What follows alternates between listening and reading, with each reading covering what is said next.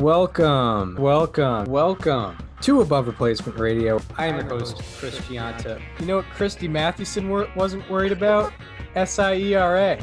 When you're thinking about Pedro Ciriaco, I mean, the only one that can compete is maybe Hannes Wagner's 1908 season. Over there on the other side of the screen is Daniel Kern. Like, if we just clip together every time we've talked about him on other people's profiles, we've done a Mickey Cochran episode. I can't get past Rabbit Marinville. It's not necessarily Hall of Fame. It's not necessarily above average, but we can guarantee you we are better than just the standard replacement level college sophomore. And welcome to Above Replacement Radio. We're talking baseball, kind of whenever. I am your host, Chris Gianta. Over there on the other side of the screen is Daniel Kern. How you doing, Daniel? Chris, I am doing well today. We got more All-Star voting to go over, and I wanted to talk about one guy who I think deserves his own segment rather than a how about that, because I feel like it is kind of too generic for a how about that in a weird way.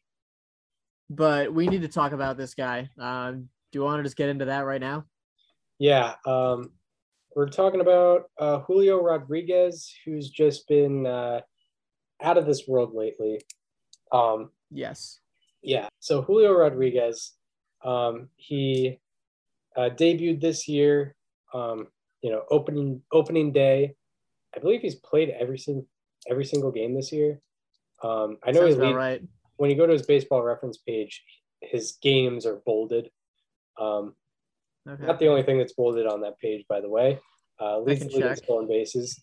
But he started out a little bit slow, but he's really turned things up ever since the start of his season. Since May 6th, he is hitting .299, 357 on base percentage, 570 slugging is pretty remarkable from Julio Rodriguez. And he also has a 928 OPS and a 168 weighted runs created plus a lot. And that's not, that's where the story kind of starts though, because he has tremendous. I would say what date did you use there? May 6th. Okay. I used a layered one where he was doing slightly better. So take into account Chris's information very seriously, but also take a look at mine as well. Since May 15th, he is slashing 299, 356, 598 for a 954 OPS, 175 weighted runs created plus as well. Yeah. And this is a rookie. This is his first year in the league. He's 21-year-old. 21 years old. I think both of us are older than him. Yep. Yeah. He was born December 29th, 2000. Yep. That's humbling. He's been unbelievable. Currently leads all of baseball in stolen bases. He has 20 stolen bases. He's bringing the stolen base back on his own. Pretty wild. Mm-hmm. And then along with that, getting extra base hits like a madman, and also very, very good defense. You tweeted out a stat earlier, which was pretty remarkable. Mm-hmm. Yeah. Julio is the only player in Major League Baseball with hard hit rate, sprint speed, and outs above average in the 90th percentile. The most remarkable thing about that specifically is that it covers three entirely different assets of the game. It's, how well you're hitting the ball. Like, if you're connecting, sprint speed obviously is running, outs above average is defense. If you're good at all three of those, you are probably like one of the most elite players in the game. And Julio Rodriguez is the only one that is 90th percentile on all three of those. Yeah, he's really spectacular, and it's like, he's only 21, so he's still kind of figuring things out technically. The only thing that he really still has to figure out is walks and strikeouts, and that's, it's your first time seeing Major League pitching. Like, it shouldn't be a surprise or a concern to anyone that his strikeout numbers are high, his walk numbers could be higher, and that's gonna come. Like, that's gonna figure itself out eventually. And if he keeps doing everything else, we have one of the best players in the league on our hands, undoubtedly. Oh, absolutely. I mean, there's a reason why, when he came up, I believe this year he was the number 3 prospect in baseball entering the year. He's been top 5 for a couple of years, I think. Yeah. Like, he's just been at the top of the heap. Everyone's kind of known he's been he's been good. And also, I should mention all these stats are as of before their game against San Diego on Tuesday, because I just went to Zavon. Because just in case he homers again like he did yesterday. Yeah, he hit the top balcony of the Western Metal Supply building. Yeah, I was literally just going to see like what the projected distance on his home run was. Yeah. While you're doing that, I'll just tell you one more stat that I collected. Since May 15th, the data I used earlier, he has 2.5 FOR, which ranks tied for 5th in the majors. And he also has 26 barrels as a center fielder with speed. And the only players that have more than that are Aaron Judge, Kyle Schwarber, and Shohei Ohtani. Yeah, and they're great players, but they're also not 90th percentile outs above average and stealing a bag, every 4 games or so on average. Yeah, he's been unbelievable. His home run yesterday went 429 feet, pulling the ball too. So, I mean, that's like 100 feet over the fence. One stat, a historic stat I have on Julio Rodriguez, I will say. Julio Rodriguez, there's only been one other player, 21 or younger, to have 15 plus home runs, 15 plus doubles, and 20 plus stolen bases in their first 81 games of a season. And that player is Mike Trout in 2012, who, he won Rookie of the Year. He finished second in MVP. It took Miguel Cabrera winning the Triple Crown for Mike Trout not to win MVP that year. So I believe that's the type of company that Julio Rodriguez is surrounding himself with the start he's having to this season. Sarah Langs had a tweet. I just need to find it. That is somewhere. Always a good. Oh, that's how you know something's good. Something good's coming. Yes. If you want to get my ears perked up, you say Sarah Langs had a tweet. Yep. Okay. Yeah. Julio Rodriguez is the first player since at least 1900. Of course, game logs only go back to 1901, so that's how far back we can check. With 15 plus home runs and 20 plus stolen bases in their first 81 career games. Oh yeah, 81 career games. Yeah. Yeah. I don't know if I can get that on StatHead. Yeah, that's pretty wild. You could. Oh, it's in the span finder. I was just too lazy. I just did. That's fair. 81 games of a season, 21 or younger. But yeah. I mean, Mike Trout did play in 2011 and was okay-ish. Yeah. So yeah, I mean, Rodriguez, what he does in the batter's box, what he does in the outfield, and what he does on the bases, it's a combination you don't see a lot, and something that should be cherished. And he's looks like also, he's putting himself at the forefront of the AL Rookie of the Year conversation as well. And just the all-star conversation in general. I think he's top 15 in all of MLB overall in F4. Yeah, let's take a look. He's 16th. Yeah, 16th in all of Major League Baseball in F4. Yeah, should definitely be an all-star. This when in Los Angeles. So yeah. You wanna hear a take, Chris? Yeah, let's hear a take.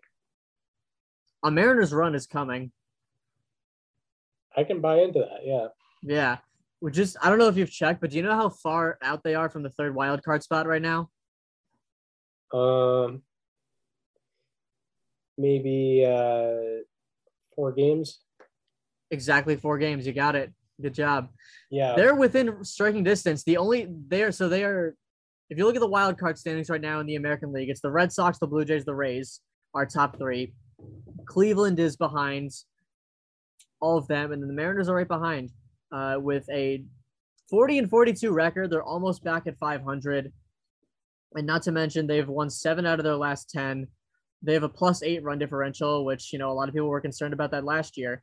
And one thing that I think is pretty interesting is Robbie Ray has been pitching much better lately. Julio has been getting going. Unfortunately, Ty France got hurt, and right now there isn't really a timetable for his return. So that's a tough time for him to go down. But I mean, if Julio is going to lead the charge here, like this Mariner team can make a comeback and they can make the playoffs, especially in a division where they're going to be facing the A's.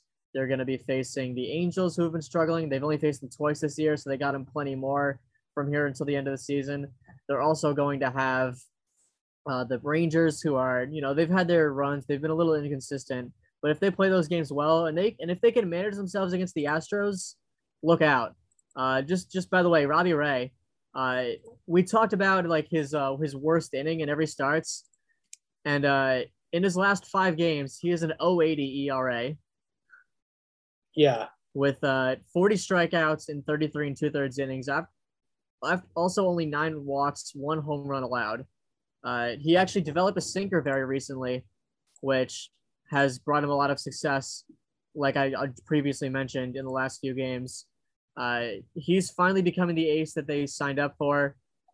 Everything seems to be clicking right now, and I think this team is not out of it yet.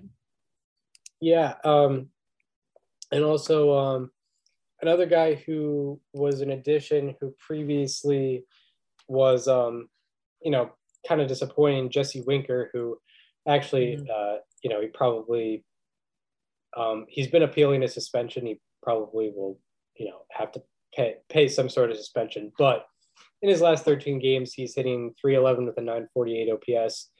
So he's starting to turn it around, and looked like the hitter that the Mariners intended to trade for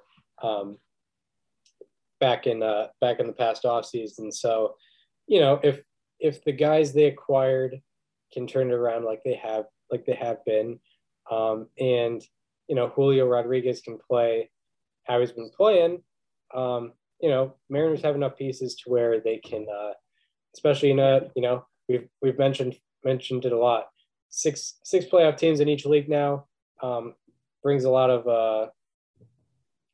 more possibilities. So yeah, absolutely, the Mariners can make a run for a playoff spot. I'm gonna add a few more points to this actually. Looking at the pitching, I told Robbie Ray obviously, but Logan Gilbert, I know he's your guy, Chris, but he's been doing extremely well for them at 2.66 ERA, and George Kirby as well. What's that? He's been doing well the whole year. He has been. He was an early how about that of mine. But also George Kirby has been really interesting to me. He's 24 years old.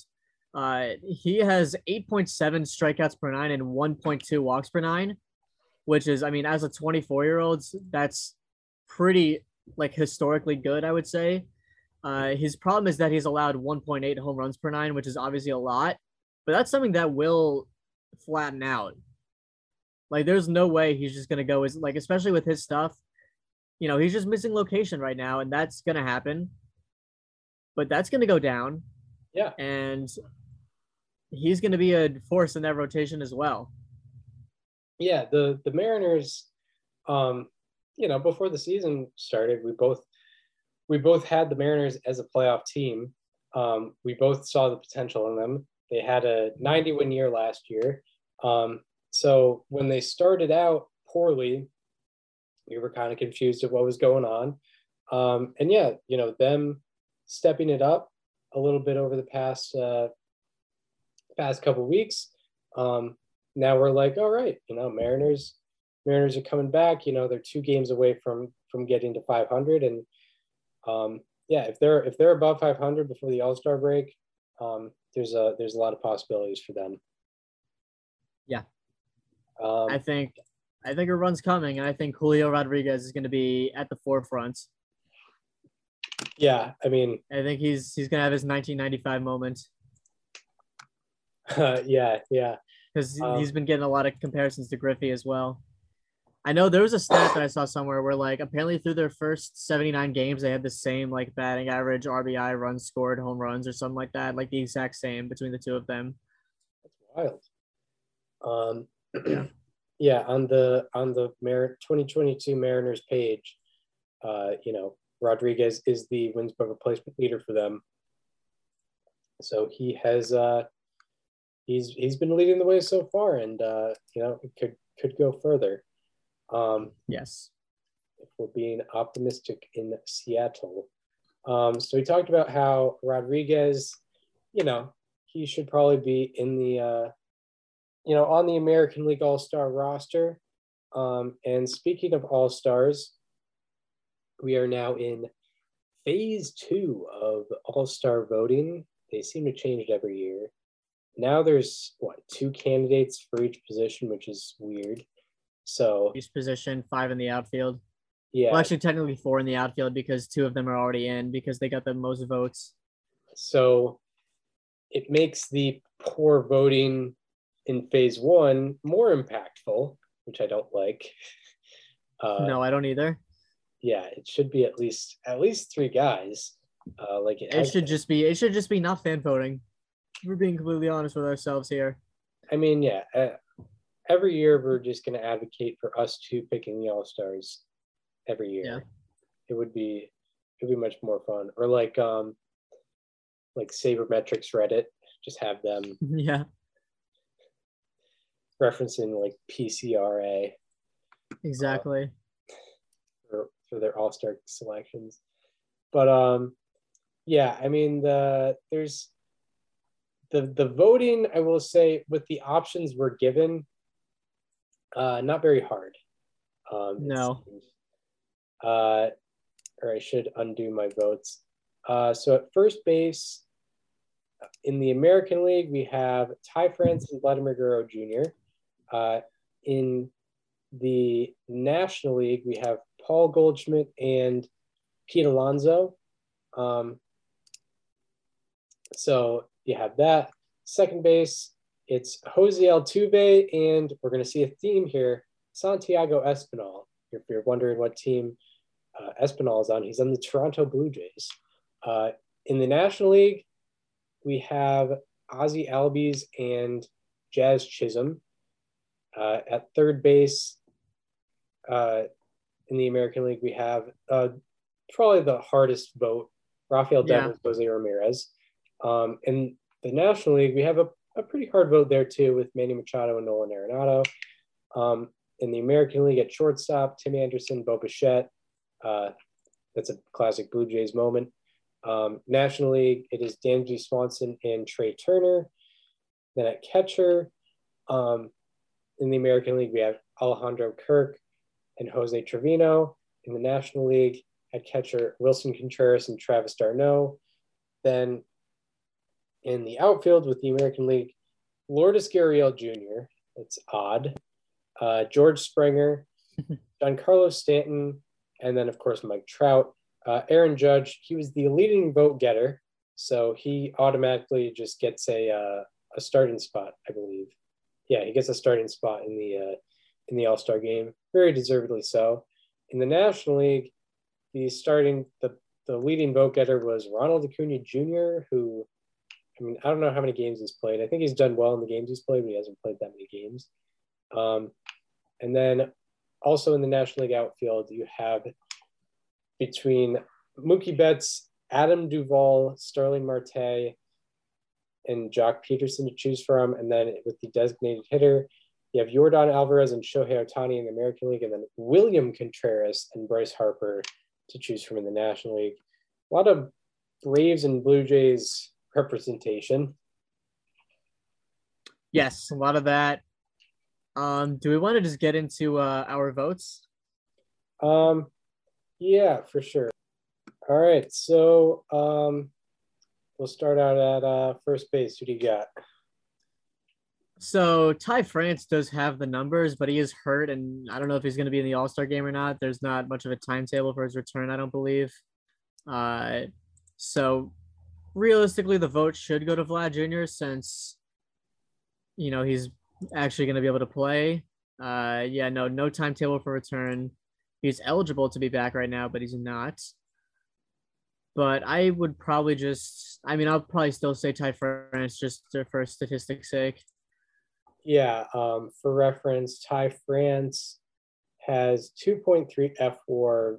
Vladimir Guerrero Jr. is at 1.8.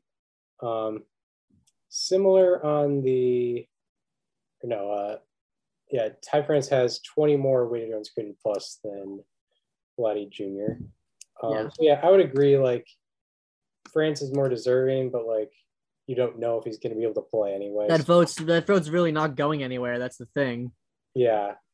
But like yeah, I mean, I guess it does mean a bit for Ty France that like it'll gain him like because especially if he's a pre-arb player, like he'll get, you know, hey, I was an all-star on his arbitration hearings.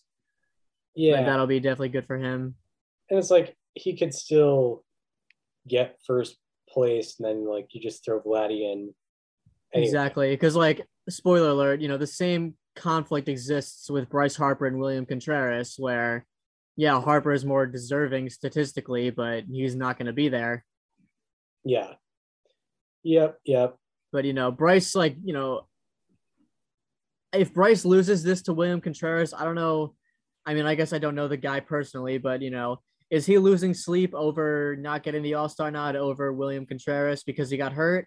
Maybe, but probably not as much as Ty France would if he lost because he got hurt to Vladdy Jr.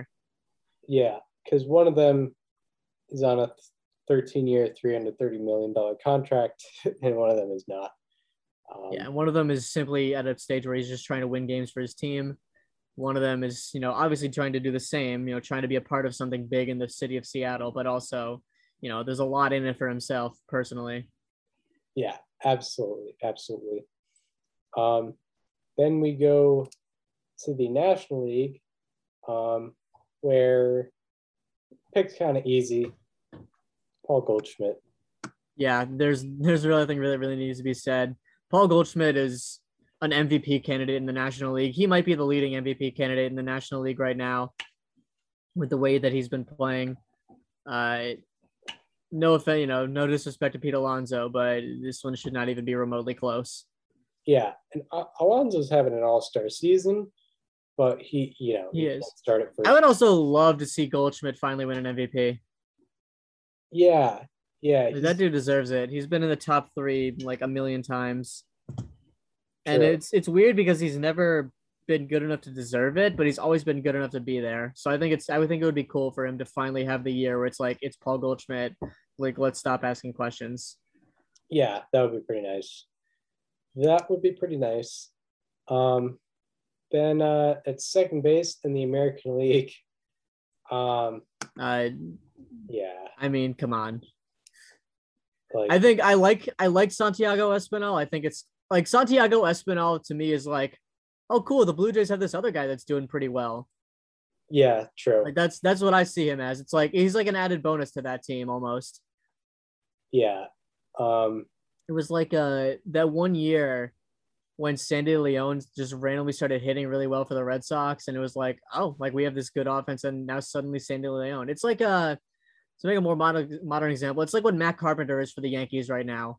It's like the offense is rolling on all cylinders. They have so many stars, and it's like, oh, here comes this guy that was released on a minor league deal that's now in our everyday lineup and is hitting key home runs for us. Like, that's how I see Santiago Espinal. Yeah, Espinal's been pretty cool for Toronto. I mean, like, you know, he's had a good season. He's had a 105 winning runs. Like, I do not mean any disrespect to him, but he's not an all-star. Yeah. Jose Altuve has a 159 winning runs created plus, and Santiago Espinal is at 105. So, and then along with other factors, Altuve is the guy to go to there. National League, that's also, first of all, so it's Jazz Chisholm versus Ozzie Albies. First of all, Albies has a fractured foot. And will not be there. And also, that's not even the number one factor of why he wouldn't be an all-star starter. Correct. He has a 690. He has a sub 700 OPS. Yeah, no, Jazz Chisholm's the easy choice here. Because he's fun. Yeah. Like, I hope, you know, I think he'd be good to watch on a national stage. Yeah. I mean, looking up and down this lineup, like, he fits right in with guys like Machado, Goldschmidt, Betts, like guys who are going to be in that National League lineup that are guys. I think Jazz Chisholm deserves to be there. Yeah, I think it would be fun to watch in the home run derby too. I agree. would be a good show. Okay, this is the big one. American League third base. I've put a lot of thought into this. No matter what you say, you're not wrong. And I'm going to go with a tiebreaker here, and it's such a cheap tiebreaker, but Jose Ramirez has gotten screwed so many times, just in any facet of awards. MVP, the all MLB team, anything, contracts, let's be honest. Yeah. Jose Ramirez has forever gotten the short end of the stick. And, like, you know what? I feel like we just need to throw him a bone here. Yeah, I agree with that. And also, they've had a similar offensive production out of the batter's box, but Ramirez has the edge base running wise. And then in terms of outs above average defensively, he has the edge defensively. So, yeah, we're both Red Sox fans here, but we're also big Jose Ramirez fans. And, I'll give Ramirez the nod as well. Yeah, knowing what that man has been through as far as, things that are out of his control, I can't contribute to that. I can't look back at my life and be like, wow, Jose Ramirez's best season, and I was a part of why he didn't start the All-Star game. Yeah. Like, the guy should already have an MVP. He should be making bank somewhere else. Yeah. He should be on should be, well, should be on a $200 million contract. Yes. And then another interesting vote, National League third baseman between Manny Machado and Nolan Arenado. What are your thoughts? I love the sort of rhyming last names there. Yeah. Machado, Arenado. I'm going to go with Manny on this one. He's just had a tremendous year, through and through. He has had some injury problems, but he's been able to fight through them at every step. I don't know. There's not really much else to say. They've been kind of neck and neck, generally speaking. However, Manny Machado has slightly better offense out of the batter's box. They have very similar defense. They're both Gold Glove quality defenders. Mm-hmm. But Manny Machado has 7 stolen bases. Nolan Arenado has 0.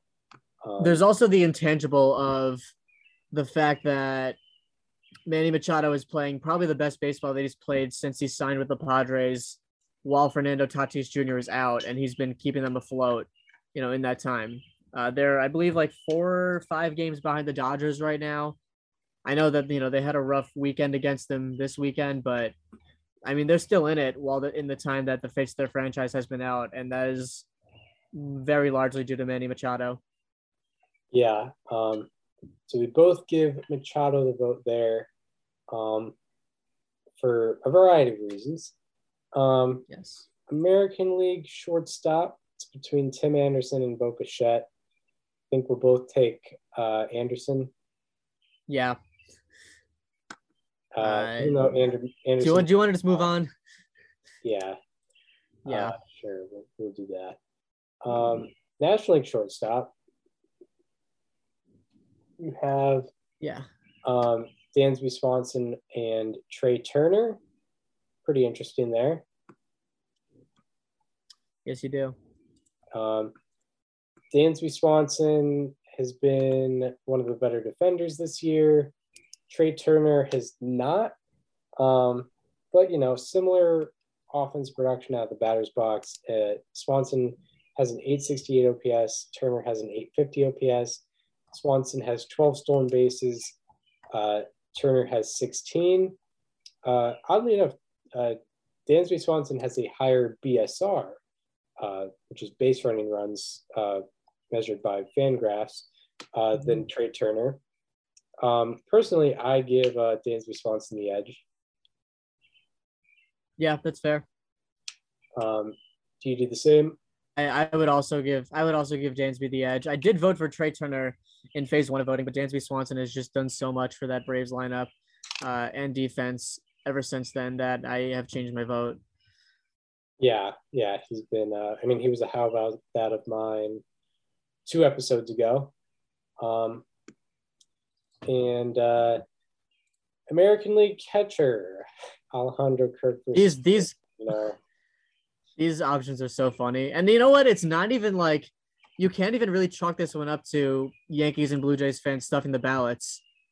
Yeah, like American League catcher was a real tie-up until Alejandro Kirk just became the best player in baseball.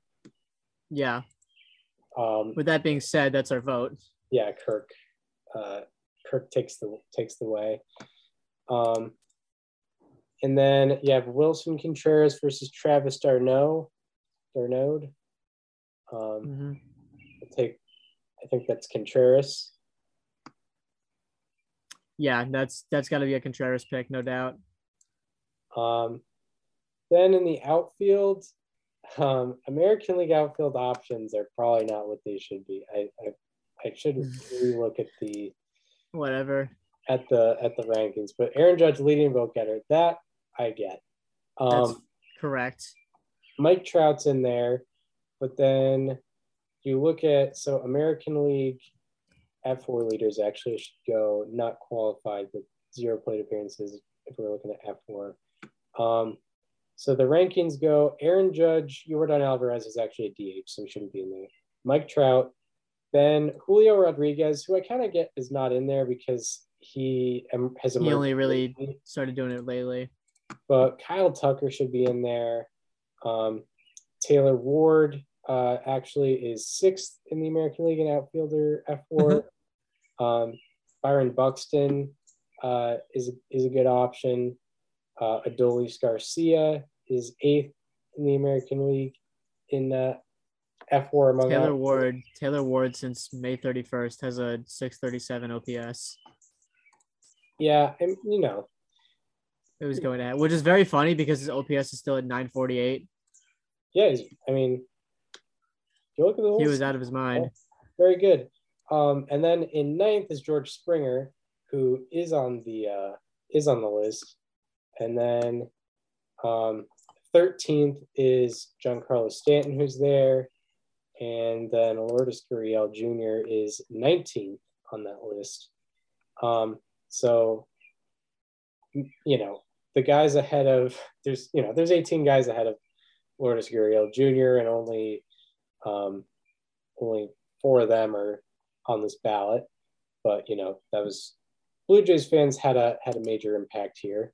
But who are you voting for in the American League outfield? I got, obviously Judge and then Trout Springer. Yeah, me too. Yeah. Kind of easy there. Stanton does have a higher OPS than Springer, but Stanton is a DH, doesn't have the defensive impact that Springer has. Then in the National League, Acuna is the leading vote getter. He automatically gets in. And then you have options of Mookie Betts, Adam Duvall, Starling Marte, and Jock Peterson. These options, this selection is kind of easy from the options we have. But I should talk about the National League outfielder snubs first. Jeff McNeil. Jeff McNeil is 2nd among National League outfielders in F4. He's not there. Brandon Nimmo's 3rd. Ian Happ's 4th. Juan Soto's not in there. That surprised me. He's 5th. Jurickson Profar, Kyle Schwarber, Dalton Varsho. Actually, I kind of get him not being in there. And then Jock Peterson is 9th among National League outfielders in F4. And Marte's 11th. But yeah, I'm going with Betts and Acuna's already in there, I guess, by default. Then Betts and Peterson. Yep. Yeah. I got Acuna, Betts, and Peterson as well. And then with DH, it's Yordan Alvarez. This might be an interesting one. And Shohei Ohtani. Well, it's interesting because, if you're looking at how they're doing in the DH role, it's Alvarez. Yeah, but that's not what everyone's going to look at. But overall player, that's a big question. Yeah. That's why I think it's going to be interesting because poor Jordan has done literally everything in his power to set himself apart from all the other DHs. Yeah. And he's going to be an all-star either way, and he deserves it. But I just think, I mean, I'm voting for Shohei because we can't take this for granted. Like I think I touched on this like in a previous episode, but he's not putting up the same numbers he did last year. He's putting up better numbers pitching, but not as good offensively. But if he did this last year, we would be freaking out just as much as we actually did last year. Yeah, it's funny. I think so. He has 4 F4 this year, I think, right? Mm-hmm. Yeah, exactly 4. Last year he had 8.1, so he's like on the same pace. He is. Look, his pitching has just been so much better. He's not walking guys as much. He's striking out a large amount of batters. He's hard to hit. And the offense has been coming around. He currently has an 847 OPS, so he's been better, certainly. I think he can get that up to 900 this year, no doubt. It's funny because he set the bar so incredibly high last year after it was somewhat low, I guess, for his standard, because going into 2021, it was, can he do both for a full season? Didn't matter how he played, just can he do both for a full season? And not only did he do both for a full season, but he did amazing at both. And now it's like, oh, well, he's doing okay at one. So, like, who really cares? Yeah, it's wild. Yeah. So yeah, as long as he's doing both at a decent enough level, he should always be starting the All-Star game in some fashion. Yeah, it's very interesting. Like, yeah, Alvarez has been better in the DH role. There's a solid argument that Shohei Ohtani has been a better overall player. I don't know if he's going to get like the starting pitcher spot for the American League again. But it is funny, like if he comes in, I mean, it's the All-Star game, so you don't have to have the same rules as you do in a regular game. But like, you know what I think the All-Star game should do? What? I think the All-Star game, because objectively the All-Star game is very boring. Like the highlight of All-Star week is the home run derby, and the All-Star game is kind of just there. Yeah. So what if the All-Star game was just banana ball? They play by Savannah Bananas rules. Yeah, I've heard a lot about that, but I kind of want to know more. So, okay, I'll tell you the Savannah Bananas rules. The one that probably won't stick is 2-hour time limit. But there's like a certain rule book that they have. I'm excited to hear. Okay, yeah, okay. So number 1, maybe this one shouldn't necessarily be there, but number 1 is every inning counts, meaning that they score based on who wins the inning.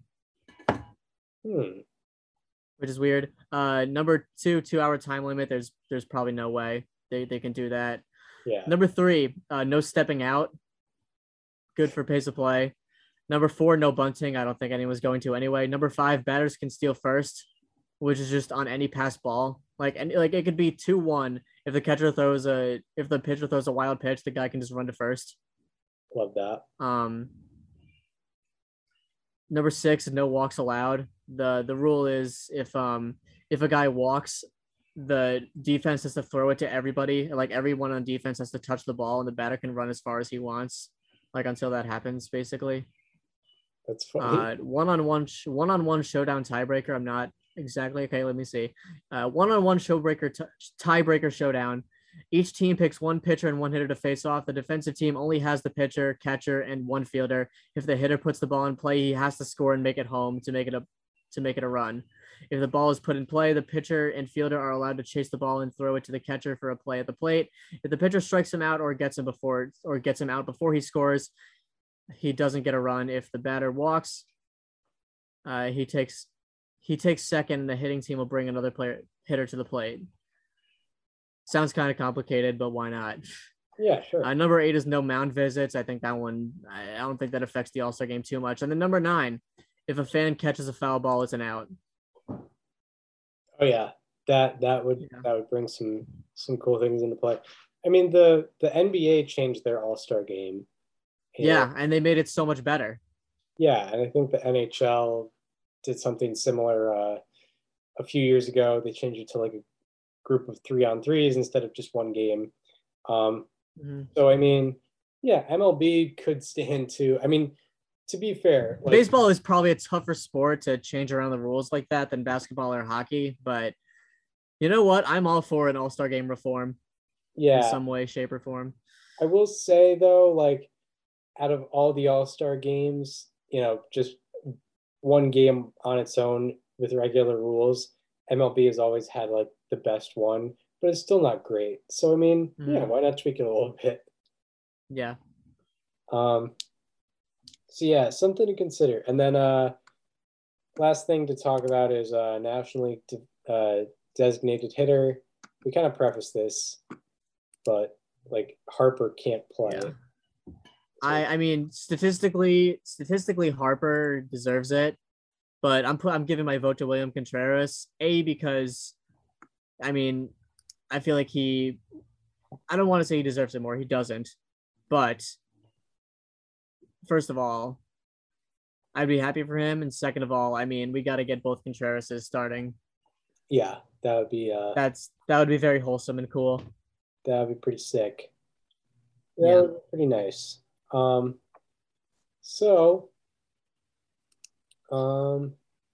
that does it for the phase 2 of voting from Above Replacement Radio. I guess that will take us to players to highlight. So I guess we will start off with our Tuesday, July 5th, 2022 edition of Who do you have for us today? So I'm talking about someone who has just been completely tearing it up. He won Player of the Week last week, and he continued that success into the previous week. Isaac Paredes of the Tampa Bay Rays has a 370, 431, 957, 1388 slash line with a 293 weighted runs created plus since June 21st. Much of that leads the majors over that span. He is the only player in all of Major League Baseball with an offensive runs above average of 8 and a defensive runs above average above 1 since that span. And before June 21st, he had a launch angle of 16 degrees. And in that span, he has a launch angle of 11 degrees. So he has hit the ball less in the air. I don't want to say more on the ground, but less in the air. During the span, 60% of his batted balls have been pulled.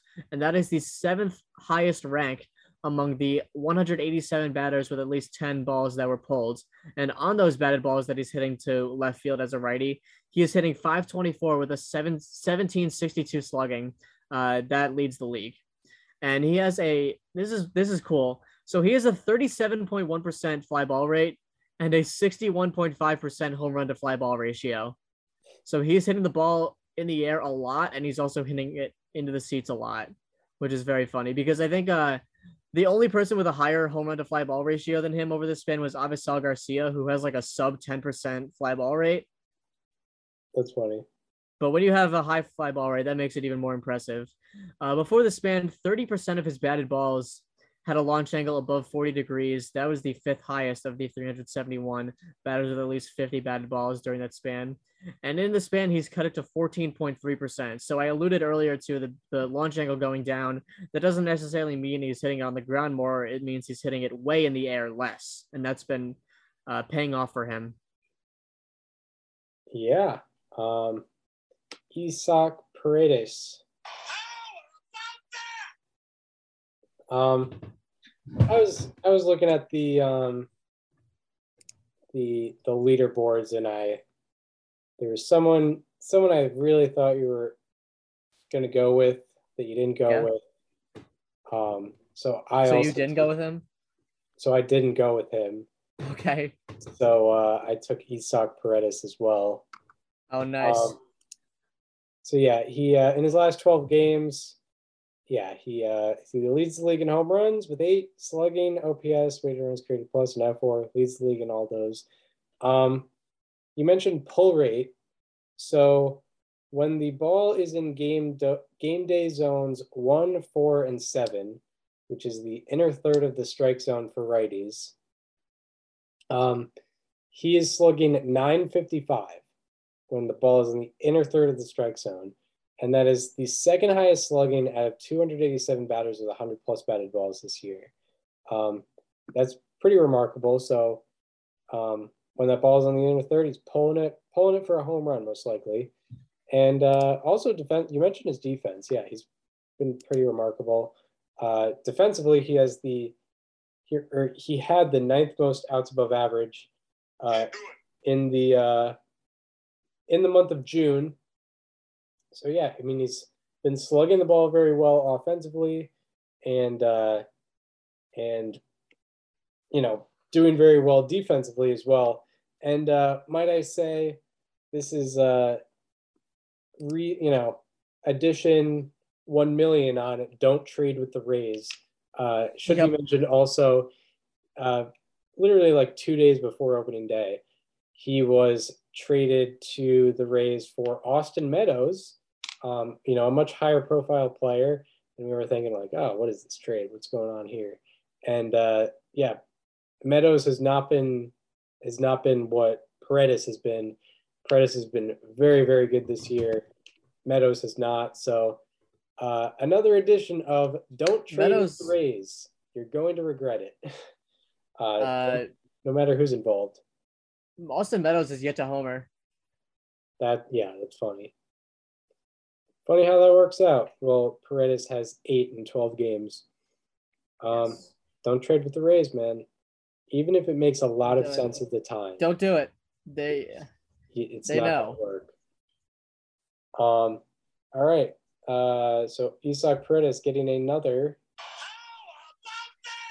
I feel like we've already did the same player, but whether it be how about that is slightly alarming, more this year than we have last year. Like I think we've already broken that record because this is the fourth time we've done it this year. Yeah. Well, what I will say is I feel like when I go to the leaderboards, I feel like there's less unusual players doing particularly well this year, if that makes sense. Yeah. I feel like that's happened more with how about that than slightly alarming. Because we both talked about Alejandro Kirk. We've both talked about Isaac Paredes. We both talked about Lucas Giolito on slightly alarming, and we both talked about Martin Perez. Yeah. And those are the 4. Yeah. Sometimes it's just like the guy stands out so much and you don't want neither of us to address which apparently happened last time or this time. Yeah. I'll have to find who that guy is. Like you can't tell me who it is, but I'm just gonna have to find him myself. Yeah. It's a little specific to you. He's okay. He's not like a super under the radar player, but like he's been doing very well. And it's a guy that I've associated myself with on this show. Yes. Gotcha. Okay. So that leads into slightly alarming. Or I didn't lead into that how I usually do. That leads into our Tuesday, July 5th. Our Tuesday, July 5th, 2022 edition of Slightly Alarming. So who are you looking at today? I apologize, Chris, because I am doing a player that is specific to you. Not a player to watch of yours this year. He was in the past. I know that this is a guy that you have some appreciation for, but it's AJ Pollock is my slightly alarming today after Chicago White Sox. He's been having a tough year dealing with injuries, but since June 20th, he is slashing 163, 200, 186, 486 with a 9 weighted runs created plus. In that span, 15% of his batted balls have a launch angle of at least 59 degrees. Wow. Yeah, 59 degrees. That ranks 8th out of the 176 hitters with at least 25 batted balls over that time. So he's hitting the ball way in the air a lot, like a straight pop up to the infield, basically. His strikeout rate has also increased by 4% during the span. And Pollock is also currently going through the worst walk rate in any season throughout his career. So he's striking out more, he's walking less, and that latter has been a whole season thing. And this is the big one. So Pollock is he's hitting and slugging 0.95 on changeups this year. Do you want to guess what his ground ball rate is on changeups? 60%. 60%. So he is he's had 18 batted balls against changeups. 17 have been ground balls. That is a 94.4% ground ball rate. Wow. 94% of his ground balls or of his batted balls against changeups have been ground balls. That is the second highest rate among the 4,605 seasons since at least 2008, where a hitter had at least 10 batted balls against changeups. The only season that ranks above that was Juan Castro in 2010. He literally went 10 for 10. Good for him. Yeah.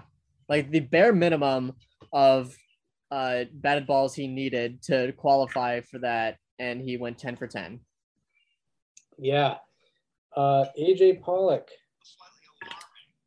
We're probably making show history here. I don't think we've ever matched no way on how about that. It's slightly alarming. You made a face when I said Pollock. I was like, no way.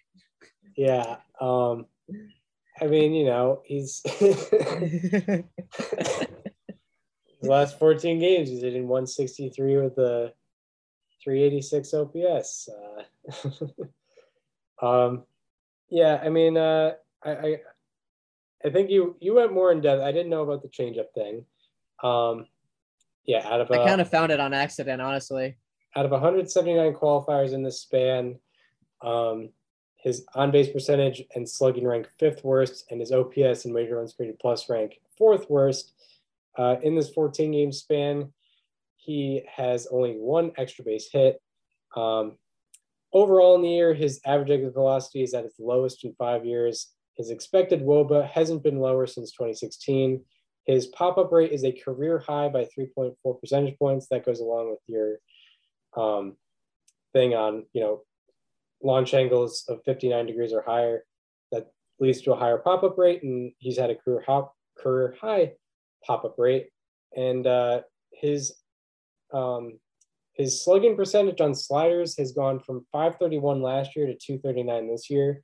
So he's been bad on not only changeups, but sliders as well. So yeah, AJ Pollock from both of us getting a slightly alarming. I mean, people always say, like, how come you guys never like debate or argue anything on the show?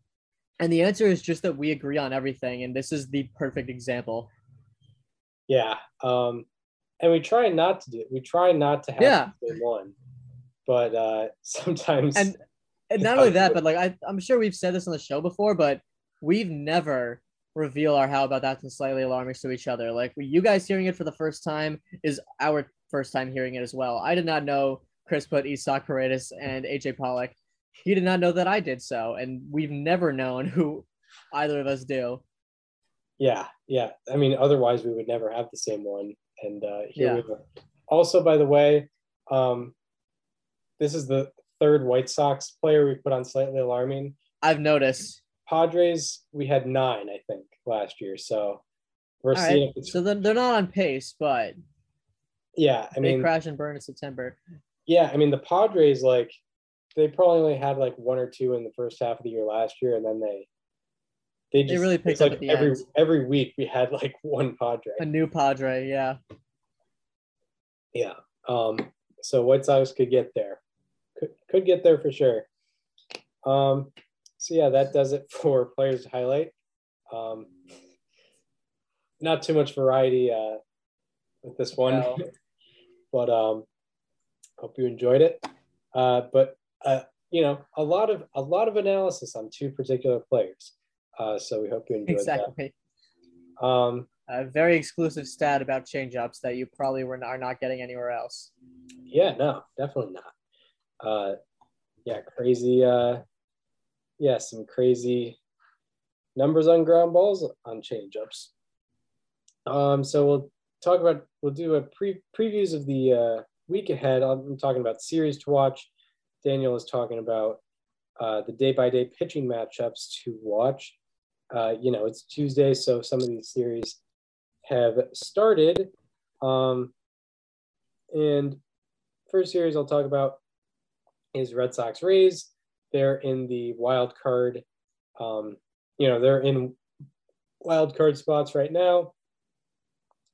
Both teams are, going to be competitive the whole season. So that should be a good matchup. That series is 3 games. Red Sox won 4-0 yesterday. And the other series to watch is White Sox Twins. Twins are at the front of the American League Central. White Sox were always, they've been projected to be the top of the American League Central, but have been struggling. They've also been injured as well, so that should be considered. But the Twins won last night in extra innings, and that is a 3-game series, so they'll be playing 2 more. So Red Sox, Rays, and White Sox Twins are the series to watch this week. Absolutely. Going through some day-by-day matchups. Starting with Tuesday, one that already started in the time that we've been recording this is Logan Gilbert versus Mike Clevenger in Mariners Padres in Petco. That's a good one. It's obviously over by the time you're listening to this. In Angels Marlins tonight, we got Noah Syndergaard versus Sandy Alcantara. Anytime he pitches, it's must watch. Yeah. You're going to have Jameson Taillon making his return to Pittsburgh tonight. I'm sure there'll be plenty of storylines this week in that series with, Taillon, Clay Holmes, maybe like Diego Castillo or Roansy Contreras plays well in the series at some point. I don't know if Roansy Contreras is projected to start. I know he just did over the weekend. But he'll be facing Jose Quintana tonight. Cal Quantrill and Drew Hutchinson will be facing each other in Guardians Tigers. I forgot Drew Hutchinson was still on the team. Good for him. Nick Pivetta will be facing the Rays tonight for the Red Sox at Fenway. Ian Anderson, who's been in a bit of a slump lately, is going to be facing Andre Palante, who is a very interesting pitcher, in my opinion, on the Cardinals. I think he has like a negative launch angle against, like on the year. Zach Greinke will be making his return to Houston, facing Luis Garcia. That'll be a fun one.